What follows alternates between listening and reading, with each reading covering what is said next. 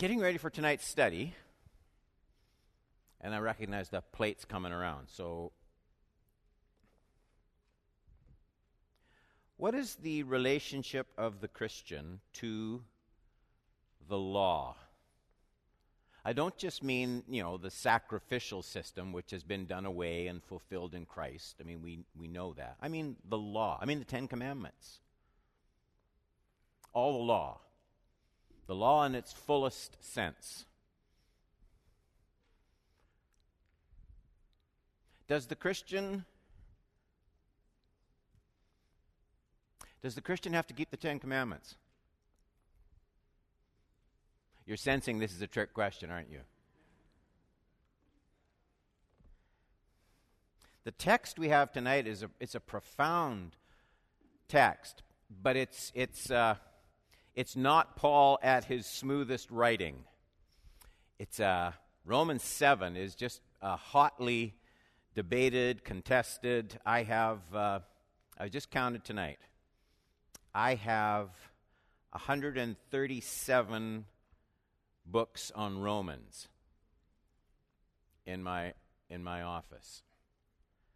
And I would probably have 25 books just dealing with Romans chapter 7. Whole books, books that have 500 pages in them, dealing with just Romans chapter 7. And all sorts of opinions on what Paul was talking about in it. So you can see what we're launching into tonight.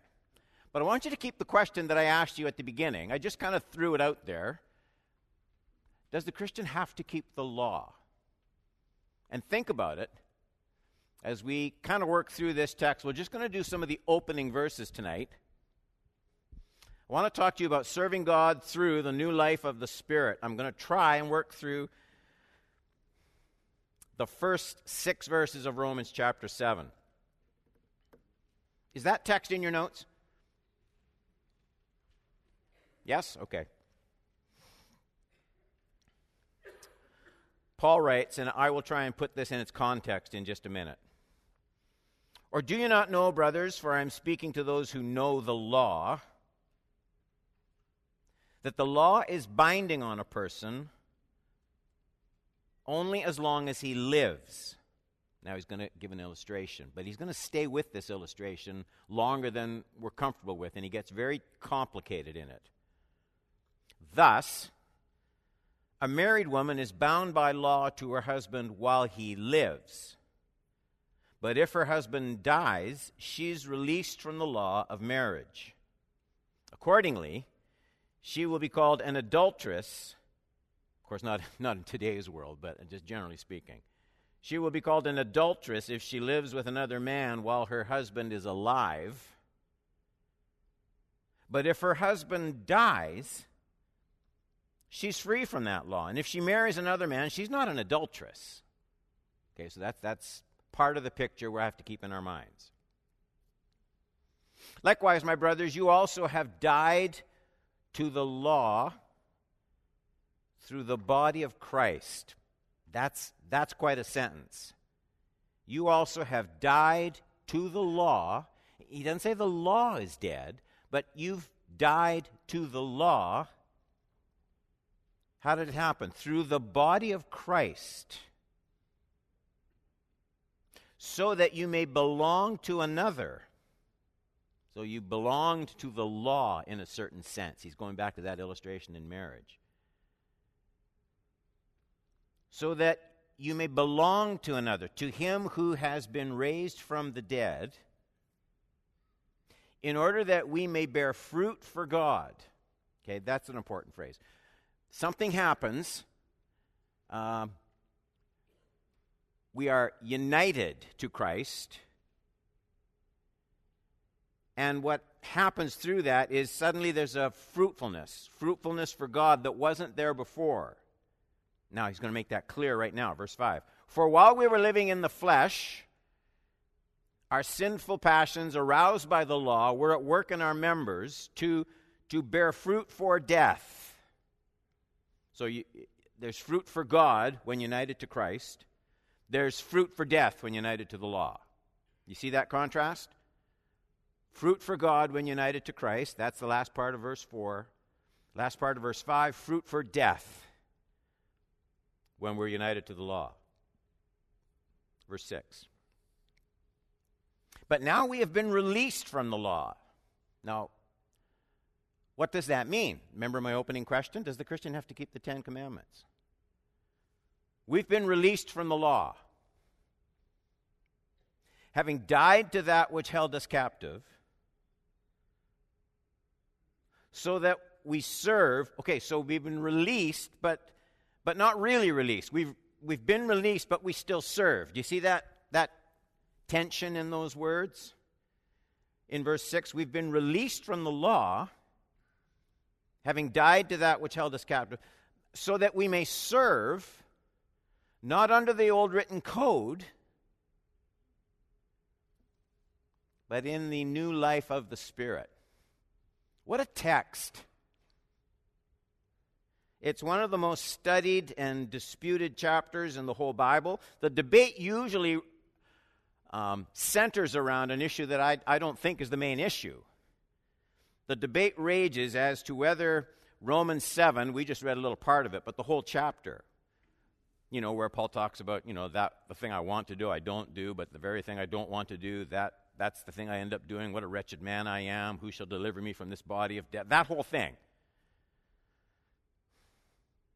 Who is it talking about, this chapter? Is it describing a Christian? Is it describing a backslidden person? Is it describing a brand new Christian who isn't growing in holiness? Is it describing a normal Christian? Is it everybody's experience? Is Paul describing himself? Because he always puts I in there as though he's talking about himself. And if so, at what point in his spiritual experience? So what I'm saying is there's a lot of debate around Romans 7. Let me give you my opinion. My own opinion is Romans 7 isn't about a person at all. Paul isn't describing himself. He's not thinking of any particular individual. It's not a passage about people. It's a passage about the law and the Spirit and how those two ingredients fight each other in the Christian walk. It's about how life under the new covenant gets lived as opposed to life under the old covenant. So he's not talking about any particular person, I don't believe. He's trying to explain the role of the law in its past and then in its present relationship to God. So it brings us right back to it. What is my relationship to the law of God?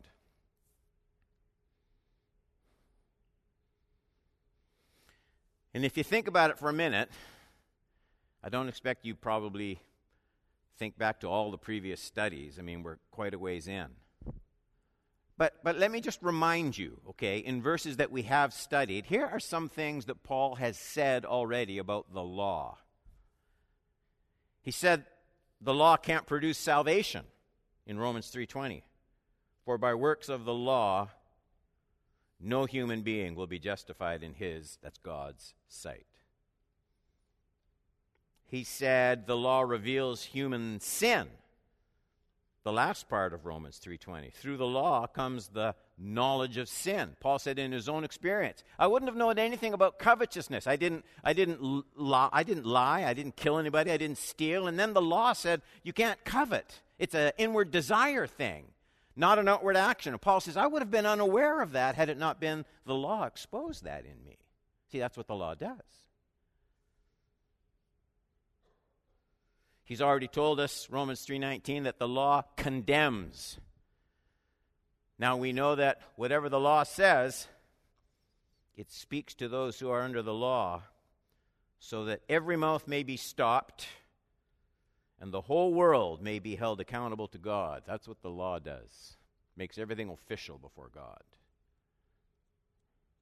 I've got my view of right and wrong. You've got your own conscience. Everyone in this room has different convictions. How is this all going to pan out at the end of the age? Paul says, well, God's got the law. And my opinion is not going to be on the scales anywhere. everybody will be held accountable by the same standard. That's what the law does. It erases relativism. Here's a frightening one. Paul says, Romans 4:15, the law brings God's wrath. Yes, it's there. For the law brings wrath, but where there is no law, there is no transgression. And then he says, Romans 5:20, the law was given to actually increase transgression. Now, the law came in to increase the trespass, but where sin increased, grace abounded all the more. So, you look at all that, and it would be very easy to say, okay, Pastor Don, let's go back to your opening question. No, I don't want anything to do with this law. I'm not going to get a lot of help here from the law. Okay. But Paul says other things. He says the law is holy, righteous, and good. It's in Romans 7:12. So the law is holy, and the commandment is holy, and righteous, and good. That really shouldn't surprise us. I mean, Paul was steeped in the Old Covenant scriptures, and he surely would have studied David's words in Psalm 19, 7, 8, and 10. The law of the Lord. The law of the Lord is perfect, reviving the soul. The testimony of the Lord is sure, making wise the simple. The precepts of the Lord are right, rejoicing the heart. The commandment of the Lord is pure, enlightening the eyes. And then more to be desired are they than gold, even than much fine gold, sweeter also than honey and the drippings of the honeycomb.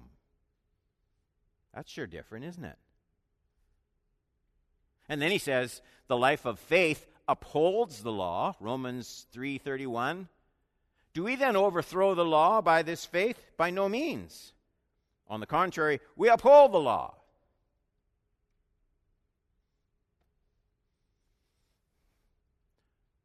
So do Christians have to keep the law? I hope you can see it's not a small issue. When we read Sunday morning, usually, all these passages from the Psalms, okay, of the blessings of the upright in heart, the righteous, the pure, do we qualify for those things? Like, is that describing us? Who are we talking about, these Old Testament saints under the law and their righteous deeds? Is that how we want to be saved, by our works? It's quite a question, isn't it, when you think about all this stuff?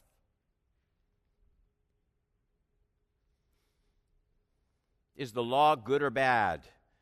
Do we keep it or not keep it? Does it matter for the Christian, or does it not matter anymore?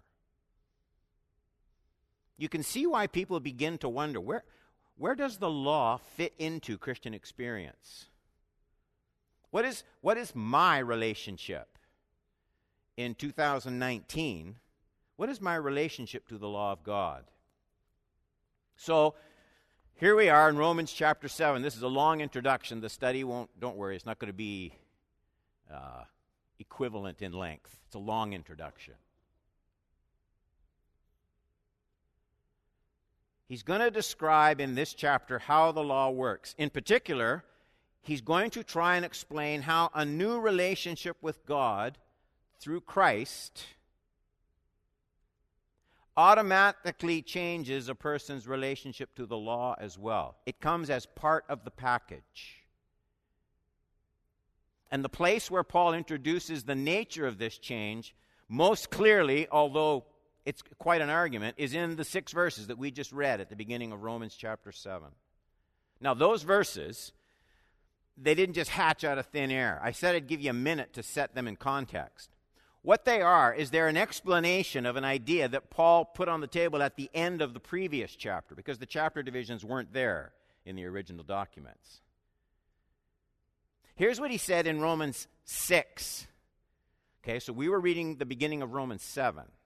Here's Romans 6, 12, 13, and 14. He says, "Let not sin therefore reign in your mortal bodies to make you obey their passions. Do not present your members to sin as instruments for unrighteousness, but present yourselves to God as those who have been, listen, brought from death to life, and your members to God as instruments for righteousness. And then he says this, I have it underlined in my notes. For sin will have no dominion over you. Why doesn't sin have dominion over me, over you? Listen, because you're not under the law. So this is an important idea. Sin will not have dominion over you because you're not under the law, but under grace. So what if I was under the law? What's the converse? Well, sin would have dominion over me, correct? That's what he's saying. Sin won't have dominion over you. You can do this, he's saying. Why? Why can we suddenly do this? Well, you're not under the law anymore.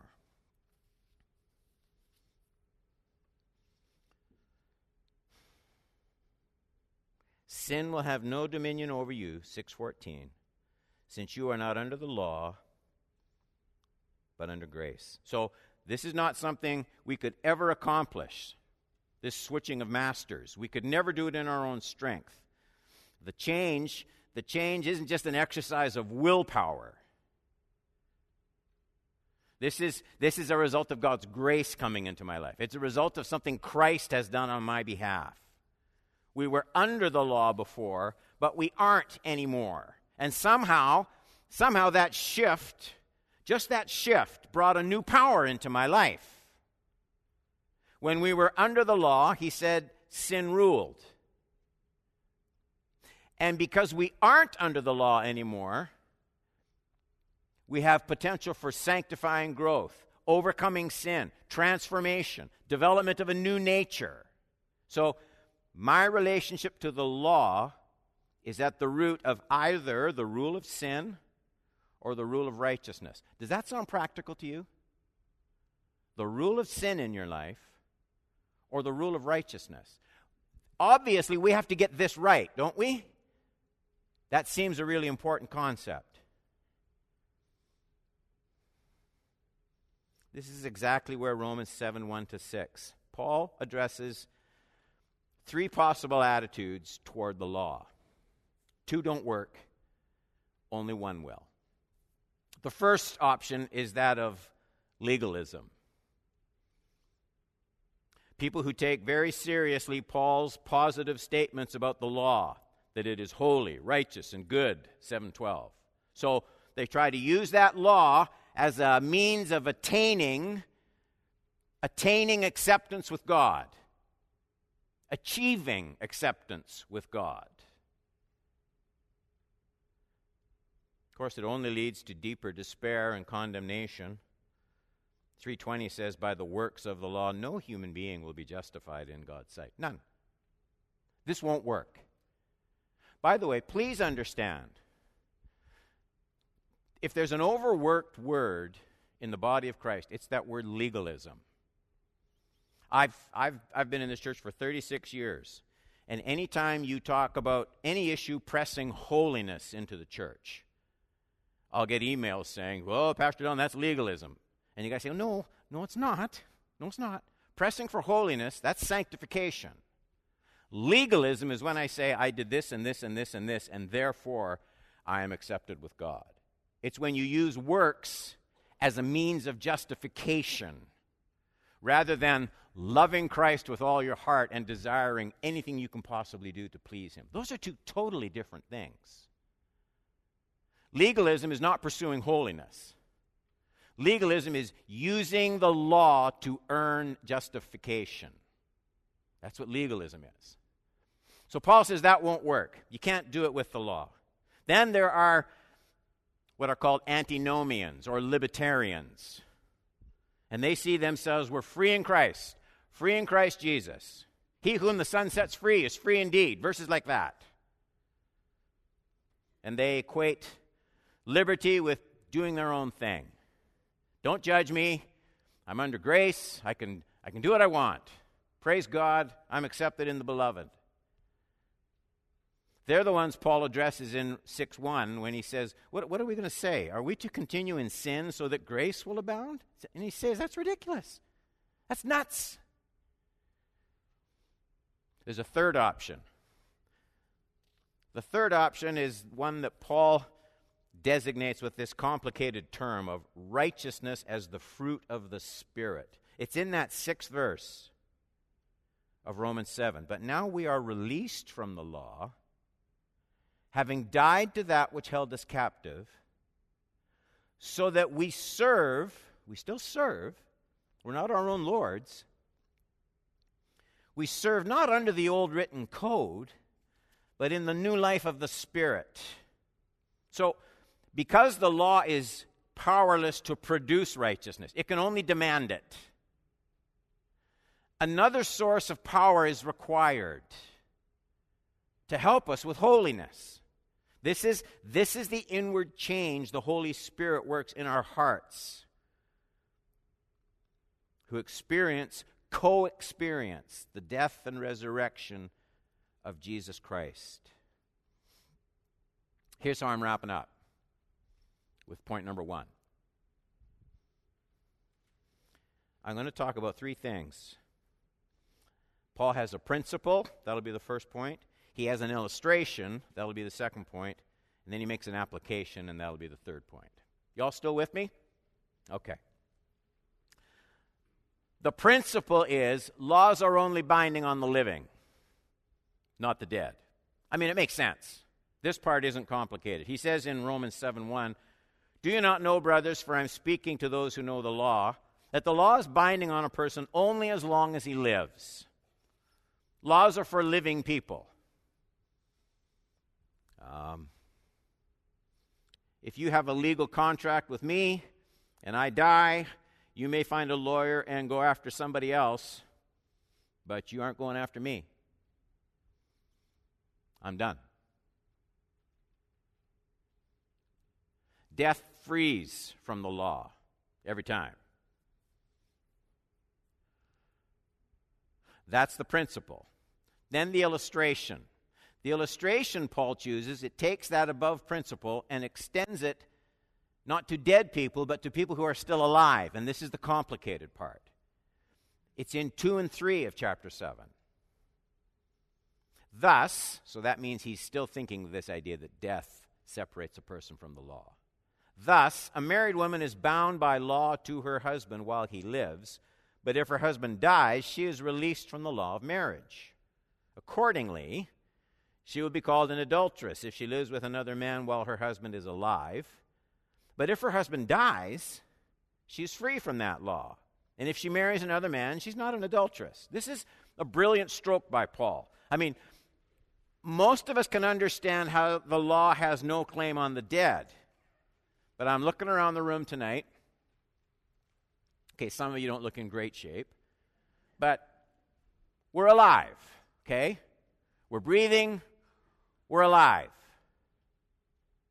We're all trying to serve Jesus while we're alive. So how is it possible that our relationship to the law can be so transformed that we're no longer, to use Paul's terms, under the law, 6:14, or held captive by the law, 7:6? And that's why Paul chooses this illustration from marriage.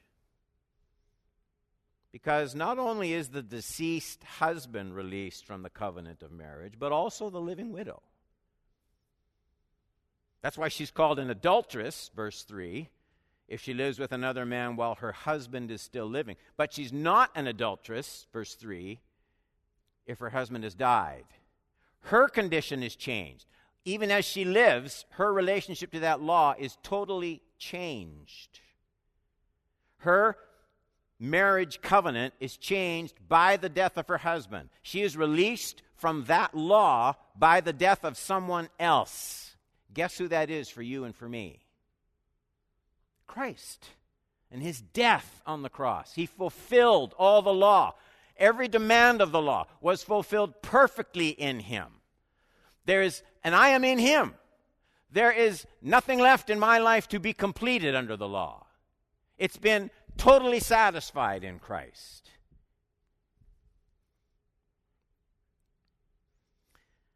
the application of this truth to contemporary Christians. The application of this truth to the contemporary Christian through the death and life of Christ and the fruit-producing power of the Spirit. It's in 4, 5, and 6. Now, these verses, these are like theologically weighty. They're not light, devotional, breezy. So let's think as we read. 7:4. Likewise, my brothers, you also have died to the law through the body of Christ. You're not dead, you're alive. You died through the body of Christ. He really died and fulfilled the law, so that you may belong to him. Now think about marriage again. Remember Paul said if a woman marries another man while her husband is still there, she's an adulteress. But if he's dead, she can marry someone else, and she's not held by that law anymore. So now we died to the law through the body of Christ so that you may belong to another, to him who was raised from the dead. The result of this, that you may bear fruit for God. For while you were living in the flesh, that's Paul's description of someone outside of Christ, okay? We're all in the flesh in that we're in bodies, but that's not what he means. He means separated from Christ. While you were in the flesh,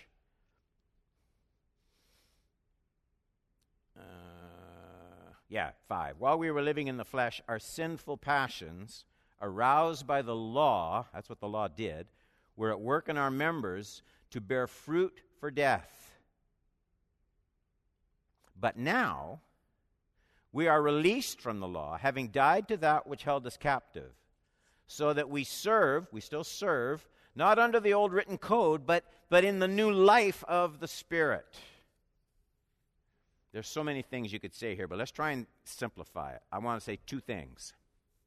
First, he says, we died to the law through the body of Christ. We spent last Sunday night looking at this. I talked about baptism in Romans 6, 3, 4, and 5, where he says, do you not know that all of us who have been baptized into Christ Jesus were baptized into his death? We participate in that death. We were buried, therefore, with him by baptism into death, in order that, just as Christ was raised from the dead by the glory of the Father, we too might walk in newness of life. Newness of life, just as surely as Christ came out of the grave, newness of life manifested in us. That was never possible under the law. 5, for if we have been united with him in a death like his, we will certainly be united with him in a resurrection like his. So in Christ's death, my participation in it, the demands of the law, they've been fully satisfied. Nothing's been ignored. Nothing's been overlooked. Paul says in Galatians, Christ redeemed us from the curse of the law. There's no curse left in it. By becoming a curse for us. It is written, cursed is everyone who is hanged on a tree. So that in Christ Jesus, the blessing of Abraham might come to the Gentiles. So that we might receive the promised Spirit through faith. This is Paul's response to the legalist. The law can't be used to earn merit before God because there's nothing left to be paid from my account. Christ's death did 2 things. He bore the curse of the law for me, and he opened the door to the promised work of the Holy Spirit in my heart. I said there were 2 issues in the application. Here's the second one. We die to the law only so, that's what it should say, we can be united to Christ. I get that in that 4th verse of chapter 7. Therefore, my brothers, you also have died to the law through the body of Christ, so that you may belong to another. This was the whole idea. This is the end game, that you might belong to another. To him who has been raised from the dead, in order that we may bear fruit for God. The legalist is wrong. The libertarian is wrong.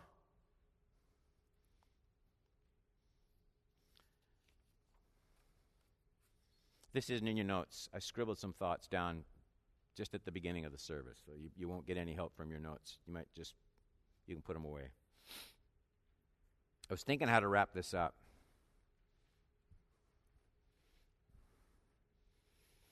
In Romans 10:4, it's not in your notes. In Romans 10:4, Paul makes this comment. It's as striking a summation of what I've been talking about. In Romans 10:4, he says, "For Christ is the end of the law for righteousness to everyone who believes." It strikes me that he doesn't just say Christ is the end of the law to everyone who believes. He says Christ is the end of the law for righteousness. If you're going to use this law to earn your standing with God, you're doomed. It will never work. Christ is the end of the law as a standard to keep for acceptance with God. When we were outside of Christ, the law of God only aroused rebellion at some deep level in our hearts, resentment, anger, confusion. And that's why I think Paul's marriage illustration is so brilliant. Here's what the coming of the Spirit of God does to my pursuit of holiness. I liken it this way.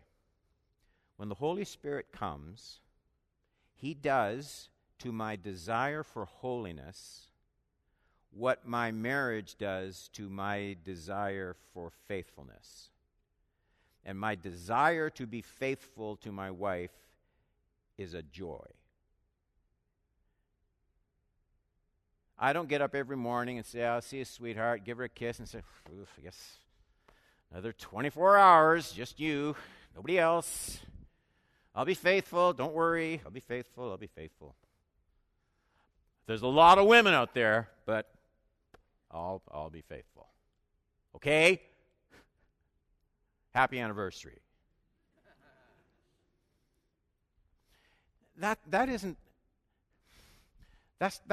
not a job for me. It's not a chore for me. The love in the relationship. I still, you could say, Pastor Don, but you would still be an adulterer if you weren't faithful. And yes, I would be. So does the law still exist? Yeah, but I'm not going out the door thinking about the law every day. I'm going out the door thinking about Renee every day. Do you see the difference? One is relational. The other is codified. Paul is saying, you're never going to get there this way. You will never get there this way.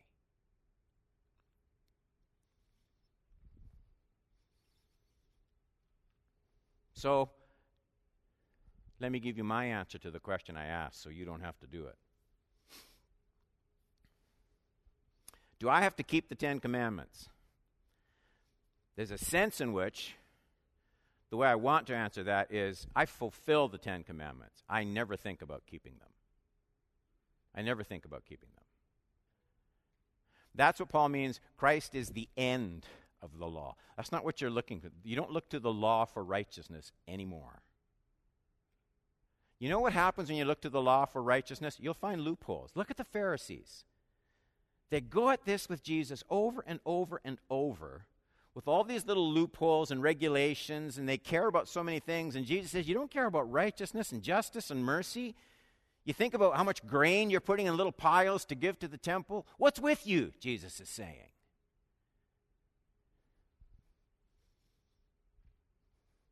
Is there work in the Christian life? Yes, there is. Work motivated by love. This doesn't go against any of the stuff we're studying in the morning from 2 Peter. Add to your faith discipline and virtue and knowledge.